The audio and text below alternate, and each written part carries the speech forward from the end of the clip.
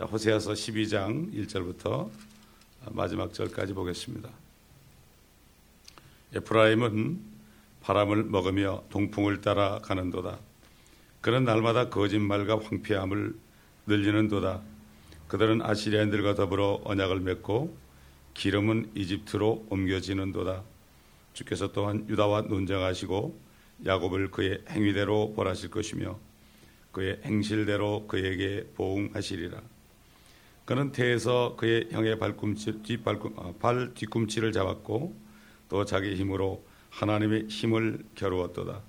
정녕 그가 천사와 힘을 겨루어 이겼고 그가 울며 그에게 간구하였으며 그가 베델에서 천사를 만났고 거기에서 그가 우리와 말하였으니 곧 만군의 주 하나님이시요 주는 그의 기념이니라. 그러므로 너는 네 하나님께로 돌이켜서 자비와 공의를 지키며 네 하나님을 끊임없이 기다리라. 그는 상인이요 그의 손에는 속임수의 저울이 있으며 그는 압제를 사랑하는도다. 에프라임이 말하기를 그러나 나는 부자가 되었도다. 내가 재물을 얻었으니 그들이 나의 모든 수고 가운데서 죄가 된 어떤 불의도 내 안에서 발견하지 못하리라 하였도다. 이집트 땅에서부터 주 너의 하나님인 나는 엄숙한 명절의 날들과 같이 여전히 너를 성막에 거하게 하리라. 내가 또한 선지자들을 통하여 말하였고 내가 환상들을 많이 늘렸으며 선지자들의 사역을 통해서 비유를 사용했노라. 길라앗에 죄악이 있느냐? 그들은 실로 헛되도다. 그들은 길갈에서 수송아지로 희생제를 드리며 정녕 그들의 제단은 밭구랑에 있는 돌 무더기 같도다. 야곱은 시리아 지방으로 도망하였고 이스라엘은 아내를 위하여 섬겼으니 그가 아내를 취하여 양을 쳤도다. 주께서는 한 선지자를 시켜서 이스라엘을 이집트로 데리고 나오셨으며 한 선지자로 인하여 그가 보존되었도다. 에프라임이 지독하게 주를 분노케 하였으므로 주께서 그의 피를 그에게 남겨 놓으실 것이요 주께서는 그의 책망을 그에게로 돌리시리라. 성경을 보게 되면은 몇 절이 지나면 동그라미가 나와요. 이것은 장면이 바뀌는 겁니다. 많은 신학자들이 성경을 볼 때 이것을 연대기 순으로 다 기록되었다 이렇게 하다가 이게 연대가 안 맞으면은 이거를 성경을 뜯어 고치고 그럽니다. 이 하나님의 말씀이 이게 책 한 권으로 영원 세계까지의 될 말씀을 기록했기 때문에 인류 역사 6,000년뿐만 아니라 태초부터 하나님에 관한 것들과 인류 역사 6,000년과 또 천연왕국 끝난 다음에 영원한 세계까지 이르는 모든 일들을 책 한 권에 기록하셨기 때문에 이 성경을 자세히 공부하지 않으면 이게 무슨 말인지 하나도 모릅니다. 하나도 모른단 말이죠. 예를 들어서 성경에 이 쉼표 하나가 수천 년 뒤를 말할 수 있습니다. 우리 예를 들어서요, 어디를 보신가 하면 이사야서 61장, 이사야서 40장을 보겠습니다. 40장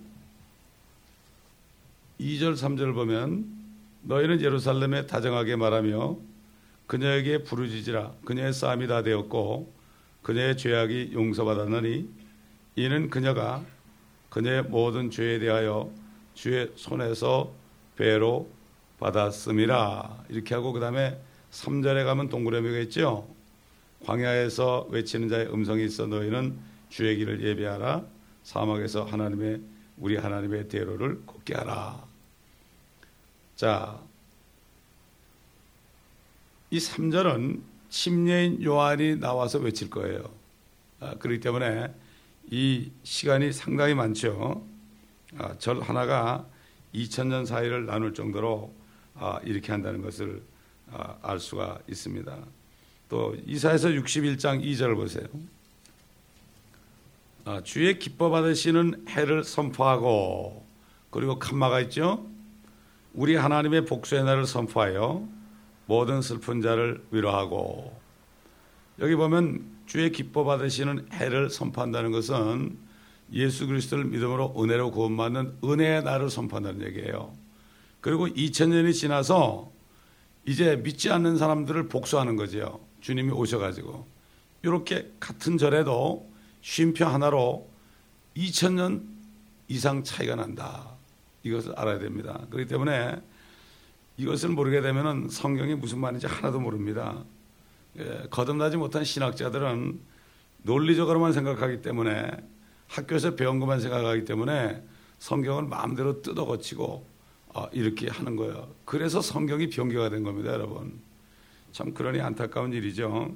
성령께서 기록하신 성경을 사람의 영으로 이해가 안 가니까 뜯어 고쳐놨더니 이거를 사람들이 모릅니다. 그리고 성경을 자세히 공부를 하지 않으니까 모릅니다. 이 호세아서를 보게 되면은 하나님이 정말 이스라엘 백성들을 완전히 7번을 죽이고 지옥에 보내도 시원치 않을 이러한 일을 했지요, 이 사람들이.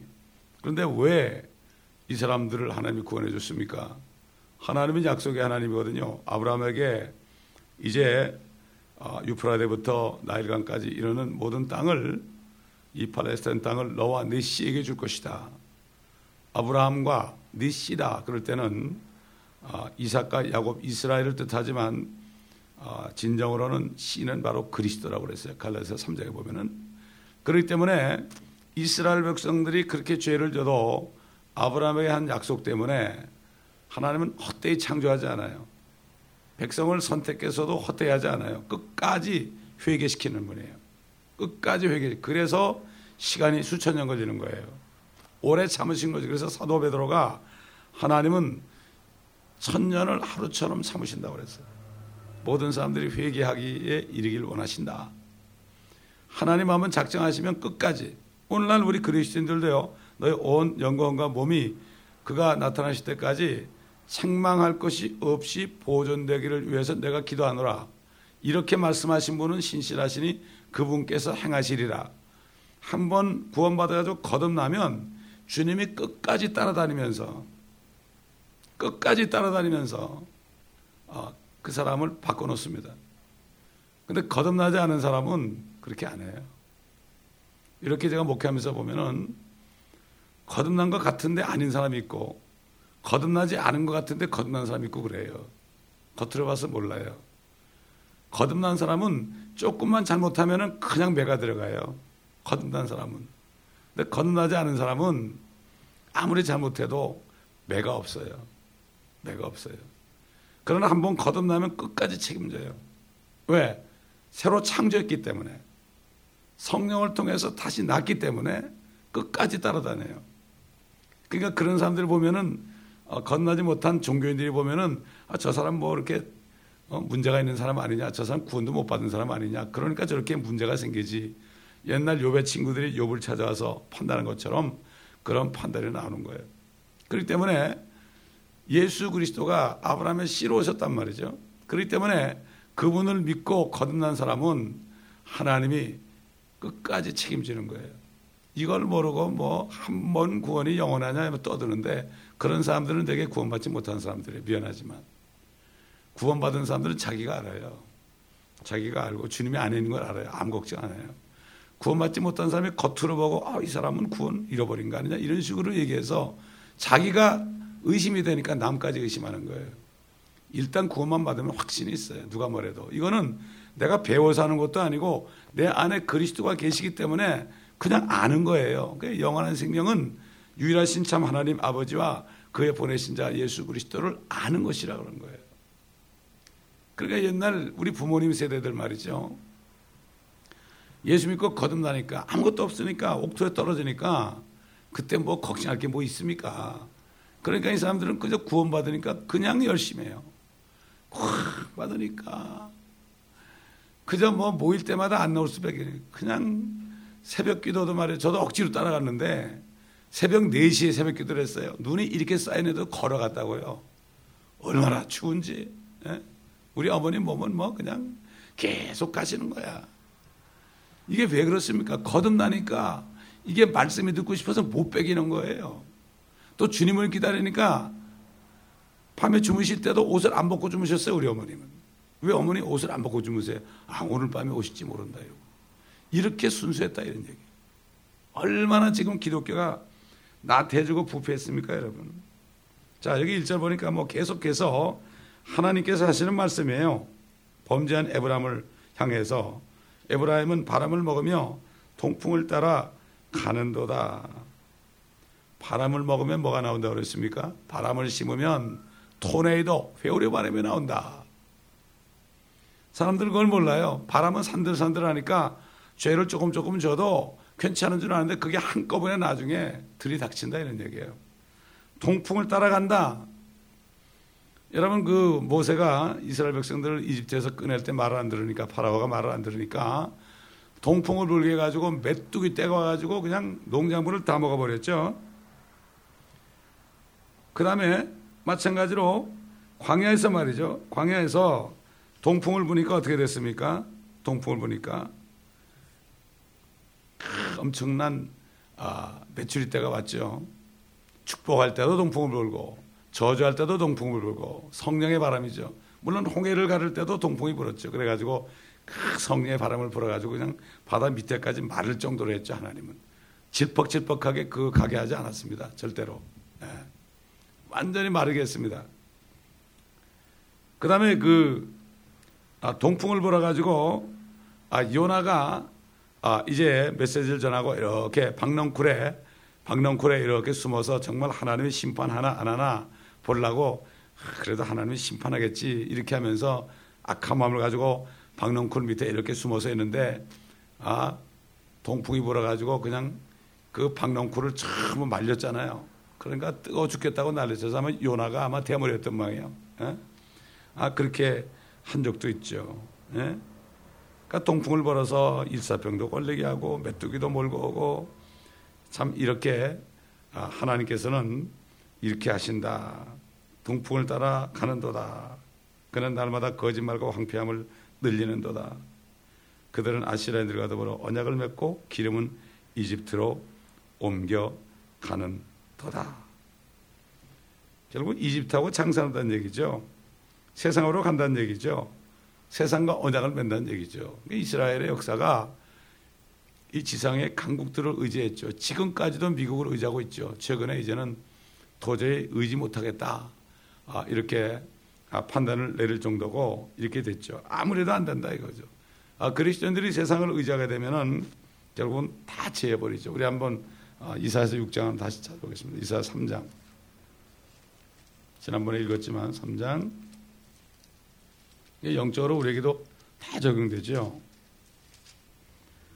보라 주 만군의 주가 예루살렘으로부터 또 유다로부터 의지하고 지지하는 것을 제한하니 곧 의지하는 모든 식량과 의지하는 모든 물과 용사와 전사와 재판관과 선지자와 총명한 자와 원로와 50부장과 존귀한 자와 상담자와 정교한 기술자와 설득력 있는 웅변가라.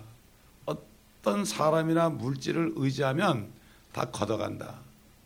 그러니까 많은 그리스도인들이 목사가 멋있어 보인다 그래가지고 간 사람은 다 재버리죠. 다 그렇습니다. 주님을 만나지 못하면, 교회 와서 주님을 만나지 못하면 사람 의지하다가 실망하고 시험 드는 거예요. 다 재버려요. 물질을 의지하면 물질을 재버린다니까요. 그러나 물질을 내가 재버리면 물질이 오고 그러죠. 이런 원리를 모른다고요. 하나님이 그렇게 하신다. 자, 2절에 보니까 주께서는 또한 유다와 논쟁하시고 야곱을 그의 행위대로 벌하실 것이며 그의 행실대로 그에게 보응하시리라. 유다도 마찬가지다. 행한 대로 갚으신다. 사도 바울이 갈라디아서에 그랬죠.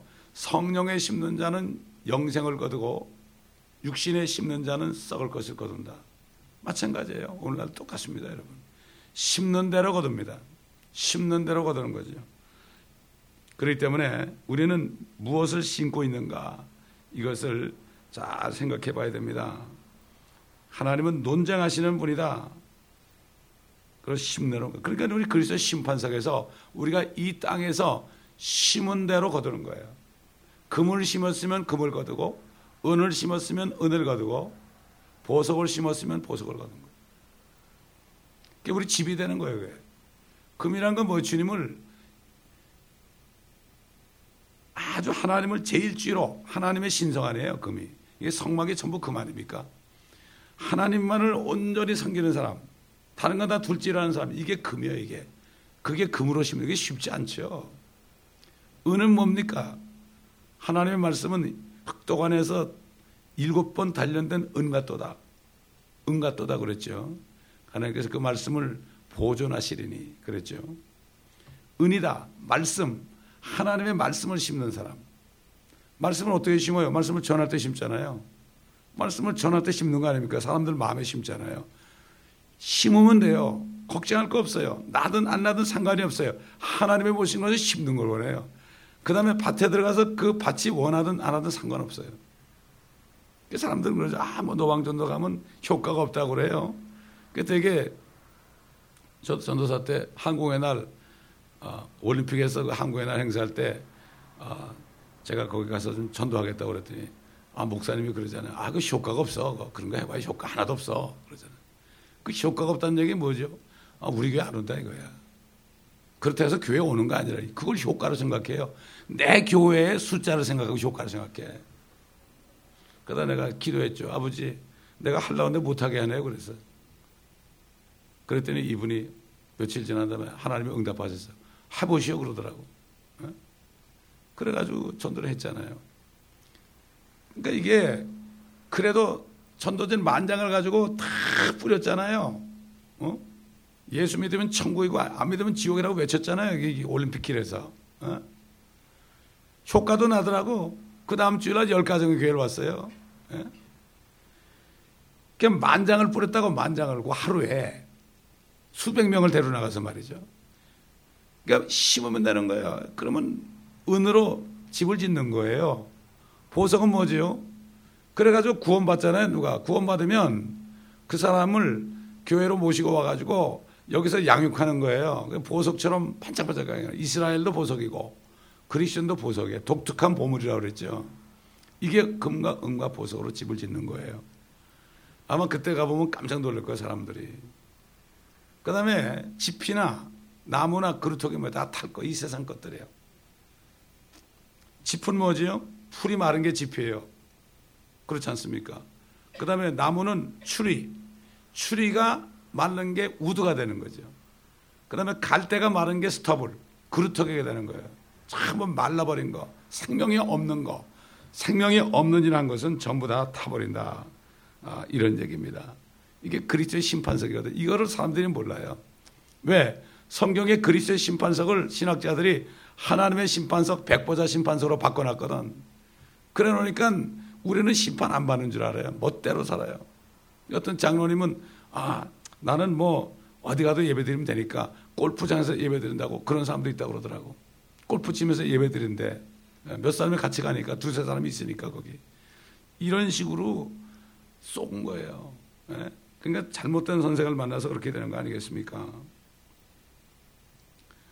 자, 뭐 여기 3절, 4절 이거는 잘 아는 얘기죠. 야곱이 어머니 태 있을 때 에서의 발 뒤꿈치를 붙잡았죠. 그냥 먼저 나가려고 말이죠.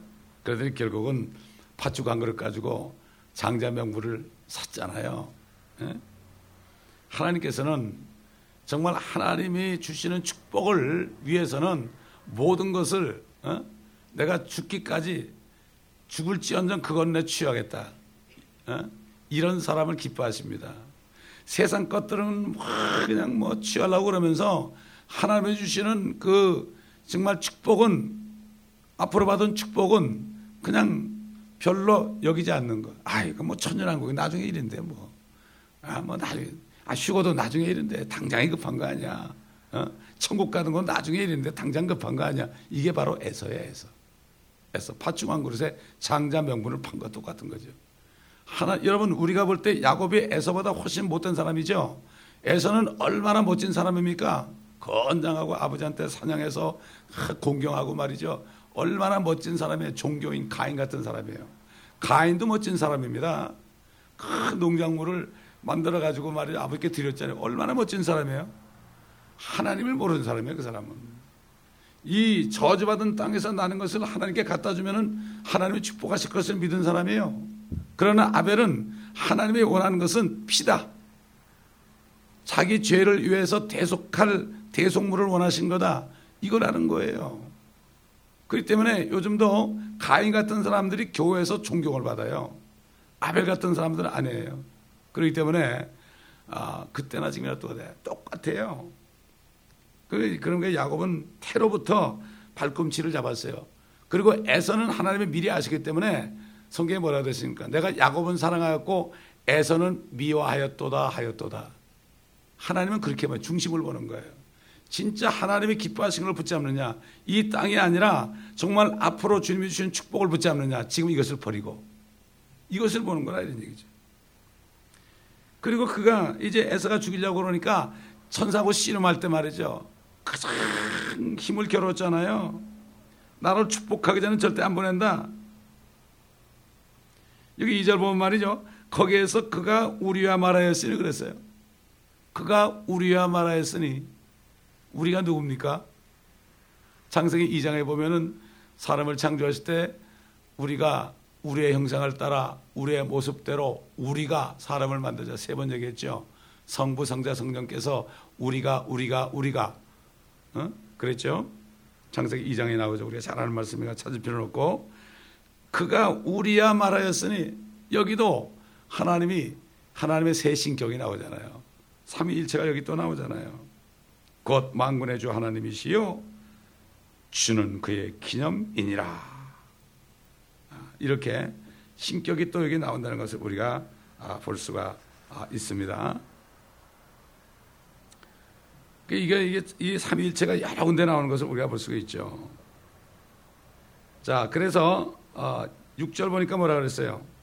그러므로 너는 네 하나님께로 돌이켜서 자비와 공의를 지키며 네 하나님을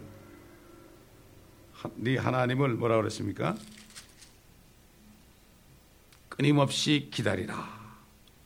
이렇게 말씀했습니다. 돌이키라.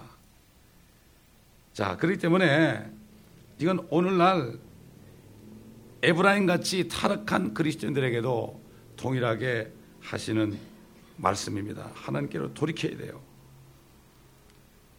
하나님을 끊임없이 기다리라. 주님이 나타나실 날을 끊임없이 기다리라. 천년왕국을 끊임없이 기다리라.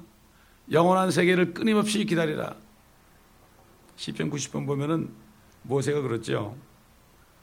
사람이 인생의 연수가 70이요 강건하면 80일지라도 그 후에는 우리가 날아가나이다 그랬죠. 그러니까 우리가 이 70이나 80 살 때까지 어디로 날아갈 것인지 그때 모세는 몰랐어요. 우리는 지금 알지요. 어디로 날아갈 것인지, 우리가 어디서 살게 될 것인지 이것을 지금 결정해야 되는 거예요. 지금 결정해야 되는 거예요. 옛날에 어떤 미국 크리스찬이 그랬다고 그러잖아요. 이 인생을 지혜롭게 살려면 80이나 90까지 이미 내가 그 나이에 든 것으로 가가지고 미래로 갖다 놓고 거꾸로 보라고 그랬죠. 거꾸로 보면서 내가 이렇게 살았어야 되는데 그렇게 생각할 것은 미리 지금 그렇게 살아라. 우리가 어떻게 해요? 우리가 만약에 그렇다면 80이나 90에 주님이 늦게 오신다면 그때까지 살면서 그때 가서 우리가 인생을 돌이켜 본다면 내가 이렇게 살았어야지 어떤 삶을 할까요? 내가 휴고 때 칭찬과 존귀와 영광을 받아야지. 내가 천년왕국 때 10골을 다스려야지. 이런 마음을 가지고 살았어야지. 이런 식으로 될 거 아니겠습니까? 그렇기 때문에 참 이게 지나고 보면 말이죠. 저도 인생 지나고 보니까 너무나 감사한 거예요. 40 조금 넘어서부터 지금까지 이렇게 달려왔다는 게 너무 감사한 거예요. 왜? 힘들고 어려웠지만 주님이 좁은 문으로 들어가라고 그랬죠. 이게 좁은 문이 좁은 게 아니에요, 사실은. 좁은 문이라는 건 주님 한 분만 들어가는 문이에요, 거기가. 주님만 따라가면 좁은 문이 아니에요. 아니, 내가 들어간 건 내 하나 들어갈 문만 있으면 되지만 문이 넓으면 뭐 할 거예요, 그거. 길이 넓으면 뭐예요? 내가 어차피 걸어가는데. 주님과 함께 동행하는 길이 절대로 어려운 게 아니에요. 주님과 함께 들어가면 그다음부터는 축복이고 이게 행복이에요. 사람들이 볼 때는 고생하는 것 같죠. 저보고 너무 고생 많이 하신다고 그래서 나 고생 안 한다고 주님과 함께 하는데. 이거는 맛을 봐야 맛을 알죠. 맛을 보지 못하면 몰라요. 이게 이렇습니다. 이게 우리가 주님의 말씀을 잘 알아들어야 돼요. 좁은 문으로 들어가라. 넓은 물로 들어간 사람은 많이 있다. 그러나 그건 사망길이요. 좁은 문은 생명길이다. 사람이 찾는 사람이 거의 없다. 왜 그런가 하면 그쪽으로 가면 그냥 죽을 것 같거든. 거의 없어요. 고생 안 하려고 그래요. 그러니까는 세상과 나는 간 곳 없고 구속한 주만 보이도다. 이런 간증의 찬송이 나오는 거예요. 이런 찬송이 전부 필라델피아 교회 시대에 그 성도들을 통해서 만들어진 거예요. 이거는 오늘날 지금 찬송가 만들고 복음성가 만드는 사람들의 영감하고는 하늘과 땅 차이예요. 그래서 찬송가가 그렇게 중요한 겁니다, 여러분. 찬송을 부르면 속에서부터 다 나오잖아요. 근데 복음성가는 별로 그 감흥이 별로 없어요.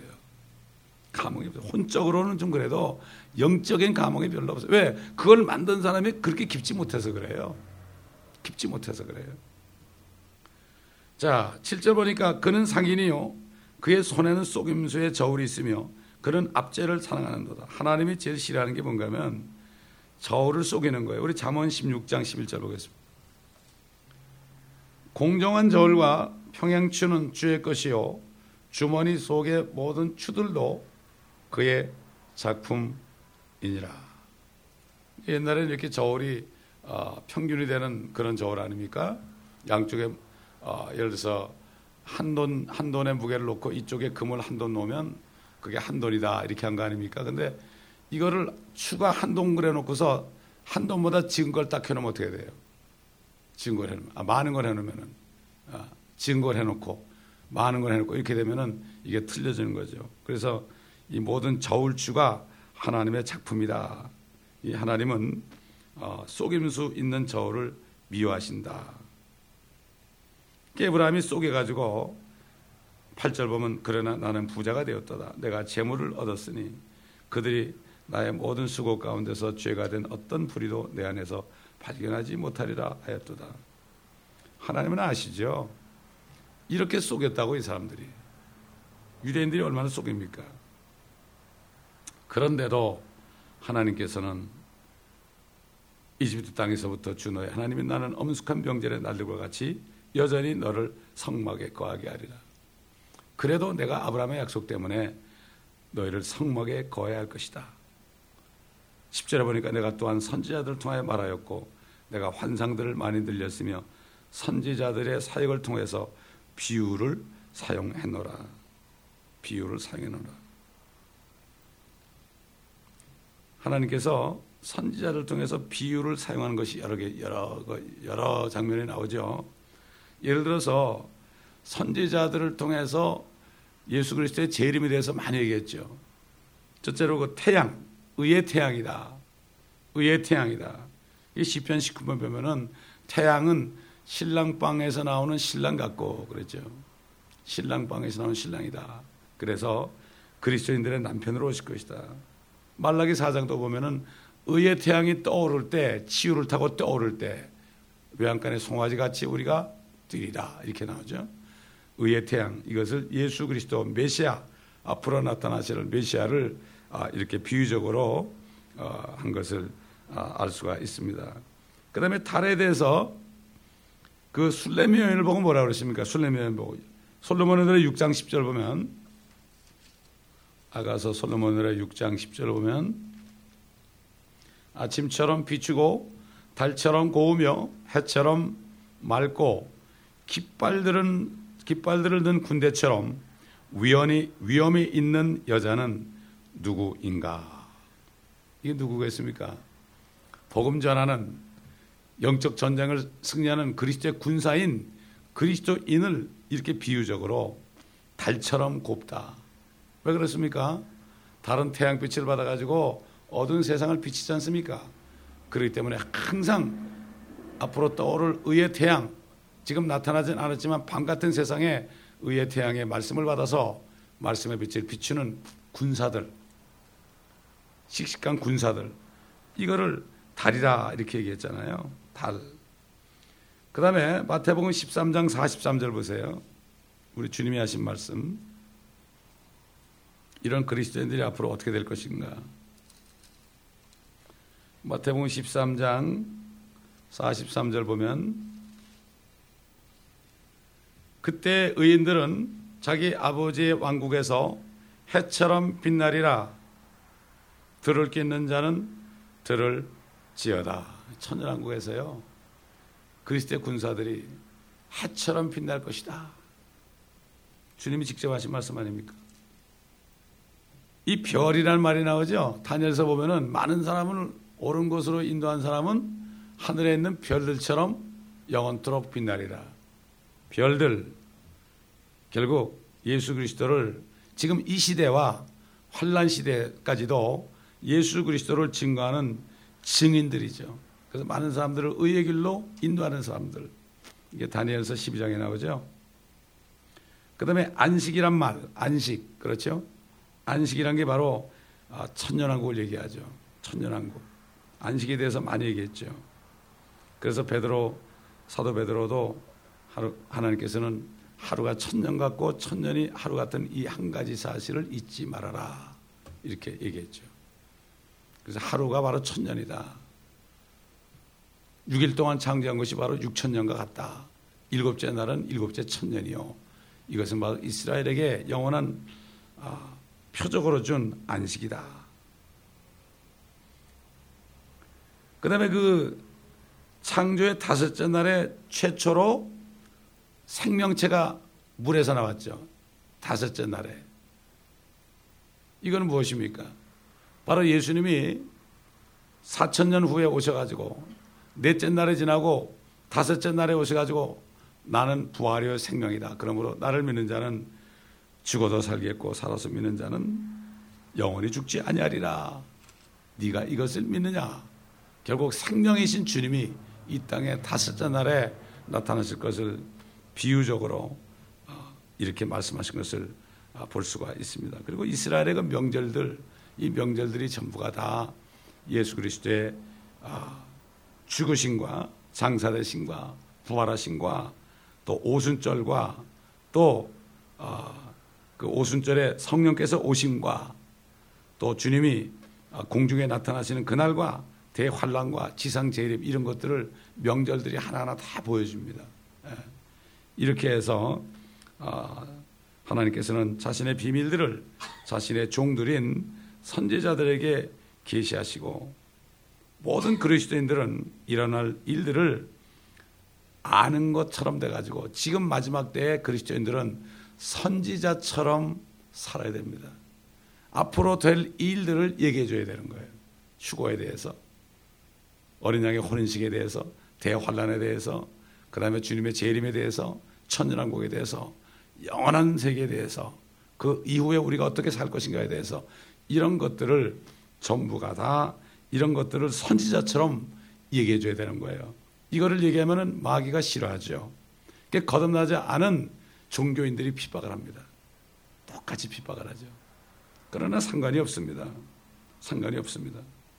그러므로 오늘날도 옛날처럼 하나님을 믿는다는 종교인들이 예수님과 제자들을 핍박한 것처럼 오늘날도 하나님을 믿는다는 그런 종교인들이 진정한 거듭난 그리스도인들을 결국 핍박을 하는 이런 시대에 우리가 살고 있는 것을 알아야 됩니다.